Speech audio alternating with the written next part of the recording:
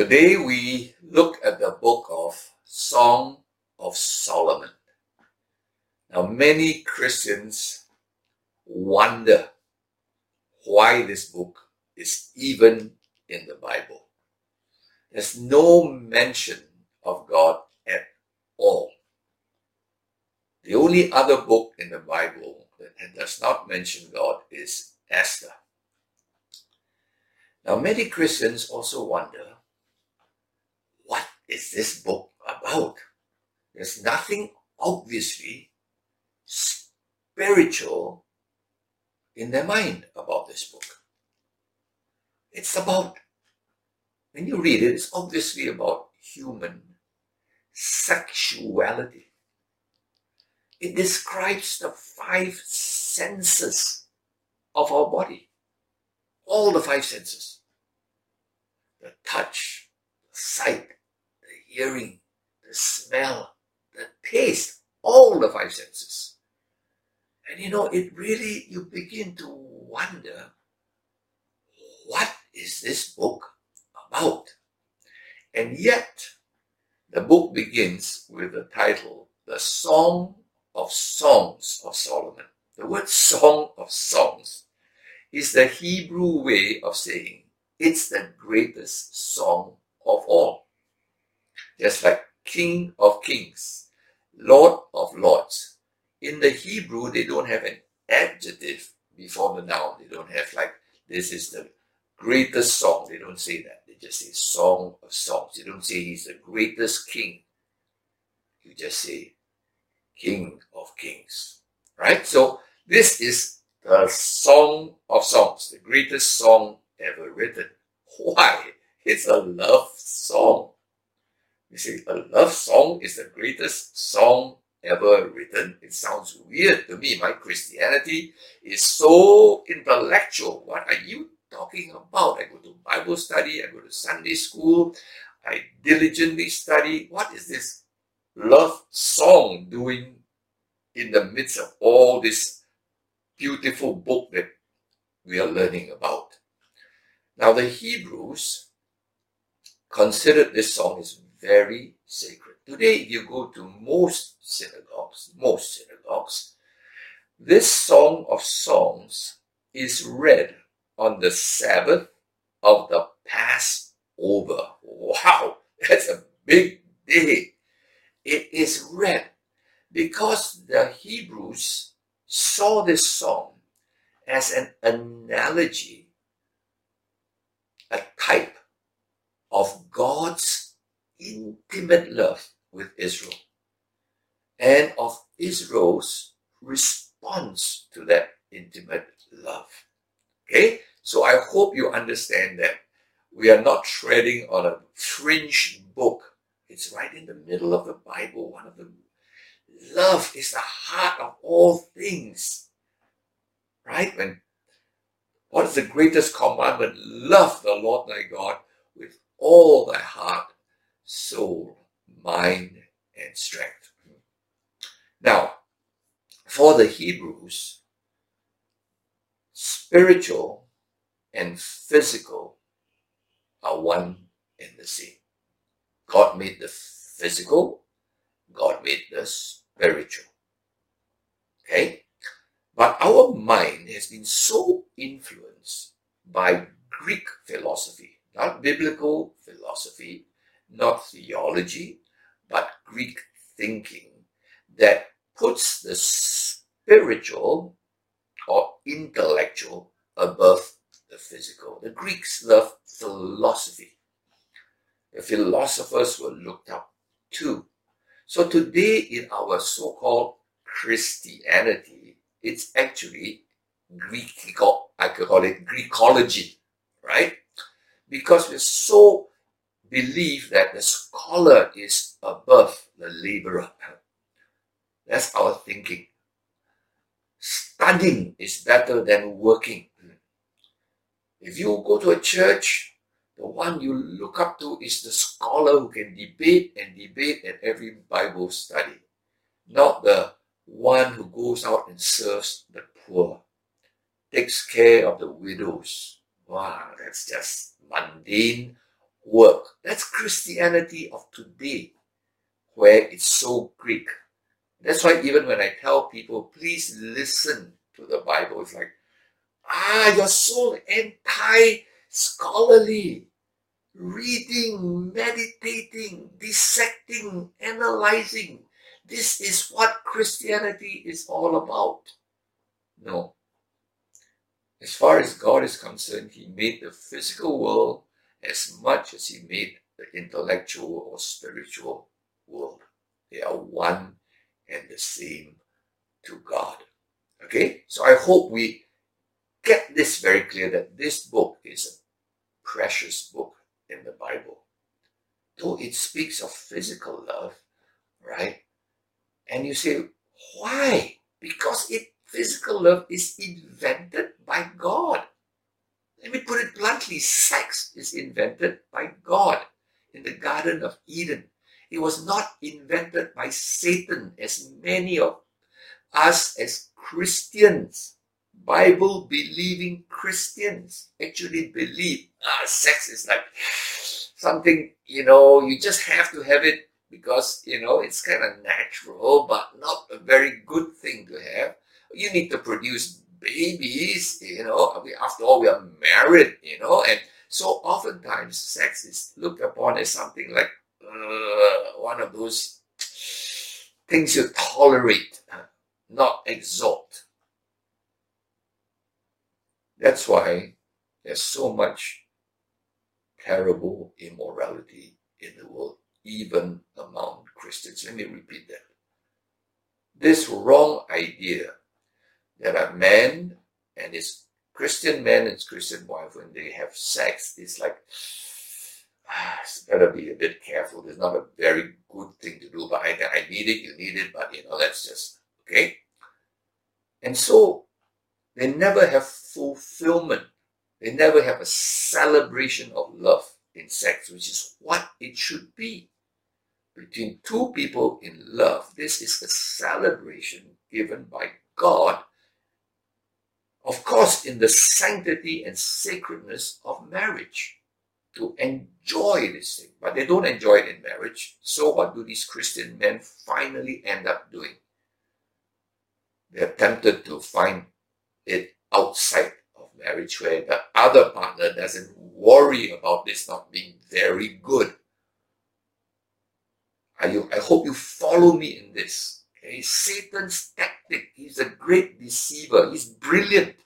He knows how to make Christians fall. And he doesn't do it by just tempting. He does it by perverting this beautiful idea of sex, beautifully invented by God in the beautiful Garden of Eden, and make it look like something dirty. So until we get this straight, right, even this book looks dirty to us. Okay? So I hope that this book will help at least in this one area. Now, who wrote this song? Solomon. Song of Songs of Solomon. Okay? He was a very musical guy. He was a very emotional guy. And he wrote this as a love song. Now, in a typical love song, there's a lot of things that doesn't make sense to people not in love. Honestly, if you're not in love with God when you read this, it's like, what is all this funny description? Eyes like doves, teeth like sheep.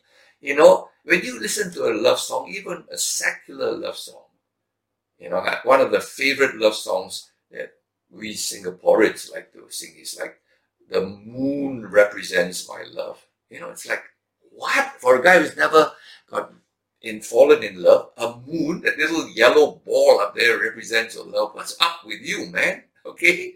But when you're in love, it makes lots of sense. Not logical sense, emotional sense. So when you read this book, read it as a love song, not to be dissected. The moon represents my love. You could think about it for a week and never figure it out intellectually. You could not, even with a brilliant mind, figure out, but you could feel with a simple heart understand that. Okay? So basically, it's a love song. And as I said, the Hebrews saw this song as a simple, wonderful analogy. At Passover, they sing it.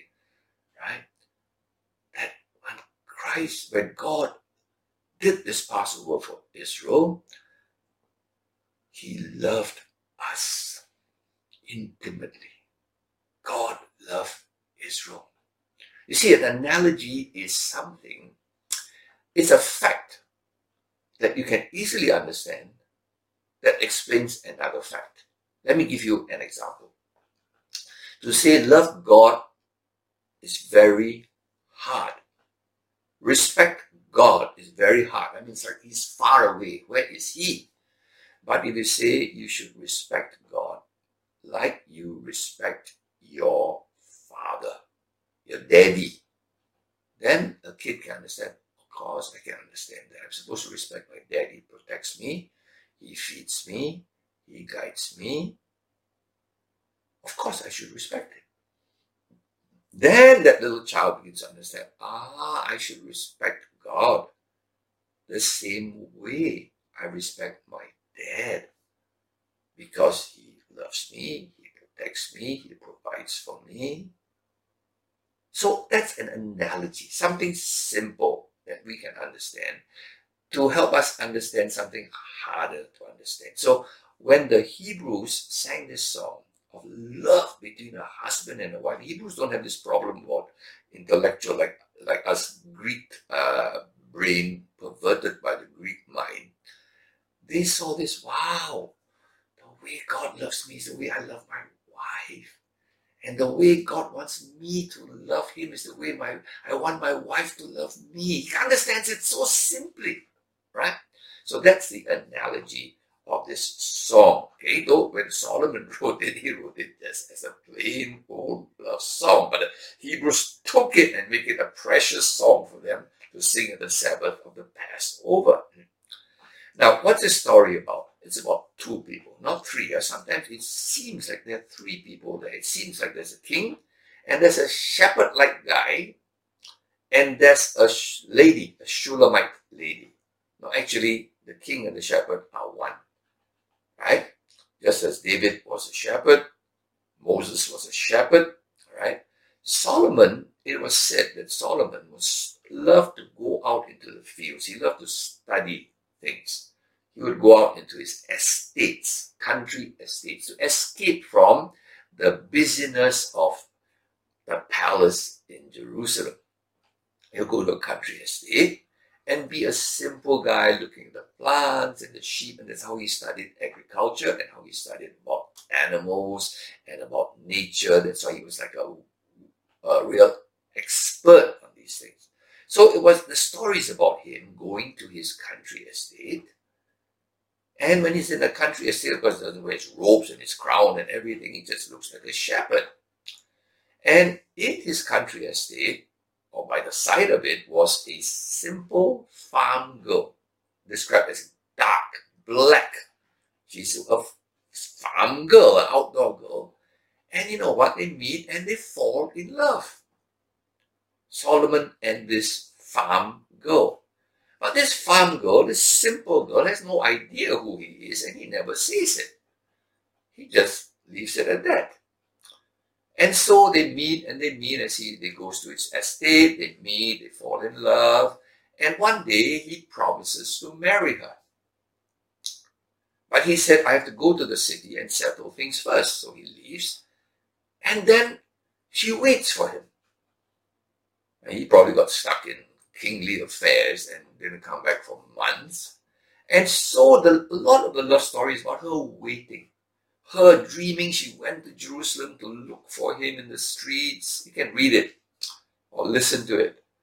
About her dreaming one night that he was knocking at the door. By the time she got up, he was gone. You know, that's what people experience when they want something and they don't get it yet. They fear losing it. So there was all this emotional, I want to be with him, but where is he? Is he coming back? That seeking and desiring him, right? And finally, one day he returns in a chariot. He brings her to Jerusalem. He marries her, and the whole poetry is about the banquet they had and all that, you know, love songs between each other. That's what it is. It's a collection of love poems that if you read it intellectually, you go mad. Okay? You'll go crazy. And that's why most intellectuals struggle with this book. You read all the commentators, not all, most of the commentators. You go nuts reading it. Okay? They're trying to analyze and make an allegory, and it's like, the pomegranate speaks of blood, or it's like, what are you talking about? It's just love, man, right? So, what is the conclusion of this whole book? What's the purpose of this whole book? It's an analogy, as I said. The Hebrew saw it clearly. God's intimate love to Israel, and God's expecting Israel to love him back intimately. It's an analogy of Christ's love to the church. When I conduct a wedding, I almost always use Ephesians 5 and the last two verses, 31 to 32, which says, "For this cause shall a man leave his father and mother and be joined to his wife, and they two shall be one flesh." Right? So it sounds like, wow, this is like about two people coming together and be one flesh. That's very sexual. And then it goes on in Ephesians 5:32. It says, "This is a great mystery." It's an analogy. "But I speak of Christ, concerning Christ and the church." So marriage is an analogy. Intimate love of husband and wife is an analogy. This is stated in Ephesians 5:32. It's not me imagining this song. It's an analogy, right? This love song between Solomon and his bride, and the couple I'm marrying, the man and his bride, is an analogy of Christ and the church. Of course, for Solomon, it was Christ, God, and Israel, not the church, not Jesus and the church. He had no idea who Jesus was, but in the church, but he knew God and Israel. So it's an analogy. That's number one, right? So what does God want us at the end of this song? What's the conclusion of this song? God wants us to fall in love with him. Personally, intimately, fall in love with him. Now this sounds very bizarre to 90% of Christians. Even when they sing a hymn, when we sing to God, it's a love song, basically. Just a love song. But for many Christians, a hymn must have strong doctrine. They will sing the song looking at the words, rather than a love song. That's why singing in church is sometimes a very boring and painful experience. There's almost no emotion in the singing. People get freaked out when you're emotional in your singing. Imagine like singing a love song with no emotion, just focus on the lyrics and the words. But that's Christianity today. That's why the so-called worship needs to be hyped up, because people are feeling, let's get over this. I want to hear the sermon. Please bring me the sermon. Most churches, the singing part, half the church is not there. 2/3 the church is not there. By the time the sermon comes, everybody is there. Because let's get to the real business, Pastor. Let's hear the word of God rightly divided on the pulpit. To sing a love song to God, waste time, right? So this is Christianity today, and this book is critical. Because what does God say? What does he want from us? When Peter had failed God, denied Christ 3 times, what did Jesus ask him? Are you going to stop denying me after this? Are you going to get your doctrines right? Are you going to be faithful? What does Jesus say to Peter? Lovest thou me? Do you love me? 3 times he asked him. What's the greatest commandment? Love God with all your heart, first and foremost. All right? But that's not Christianity. It's doctrinal. It's diligence. It is duty. Even reading the Bible has become like that. And that's why I did this series. I feel so sad. When people look at the Bible, with intellectual eyes, the heart is left on the shelf. Right? And the heart is only used for work. They love their work. They fall in love with things in the world, their hobbies, their work, their travel. They will talk, they're gushing out how wonderful their work is, how wonderful their travel, how wonderful the food. When they talk about God, it's okay, let's do our Bible study now. That's why this book is so critical. That's why it's after the book of Ecclesiastes. You wonder why it's put there. Some people, because they're all poetry books. Come on. Ecclesiastes talks about a man who fell in love with the things under the sun, not the things above the sun. He feels that, wow, we can love this project and love this possession and love this power. What should we love? Not the things under the sun, the one who made the sun. Okay? So I hope this helps us to understand this core purpose of this book. Of course, secondly, it teaches us that in marriage, sex is invented by God. Enjoy it in the sanctity and sacredness of marriage. And as long as it is in marriage, it is a celebration of God's goodness to us. You take it out of marriage, you pervert what is beautiful. Right? And that's what the devil wants you to not enjoy it in marriage and enjoy it outside. So, what do we learn about God in this whole book? And I always say the focus must be about God. It's not about how I respond, my marriage, how I sing a song. Those are important. But what do we learn about God as a focus? God is emotional. God cares to us in a very personal way. God feels. God expresses his love. God's not a cold, logical person sitting on a throne and just giving commandments and decrees to us. He feels. He expresses. That's why he put this Song of Songs in the center of his book, because it is about the heart of man. It's the center of our relationship with God. Express our love about God. Don't be ashamed to tell the world. It's not just personal, but when love is personal and is so intense, you can't help but keep it to yourself. You share it out. When a man's in love, you can see his face. You can see his talk. You can see everything, and you can look at him and say, you're in love. I've done it a lot of times in church. Buddy, you're in love with something. And they'll say, Pastor, how do you know? You can see something about the eyes, the smile, the excitement, Do you see that when people go to church? I'm afraid I don't. I don't. Going to care group? No, I don't. Do they go there to love God, love one another? No, I don't see that. You can call it a care group. You can call it whatever you care to call it, but it is a Bible study. And when you open your Bible, do you see a God of love? No. You see a whole bunch of laws, doctrines, and duties. Nothing wrong with it. But if it doesn't have love, you are nothing. Nothing.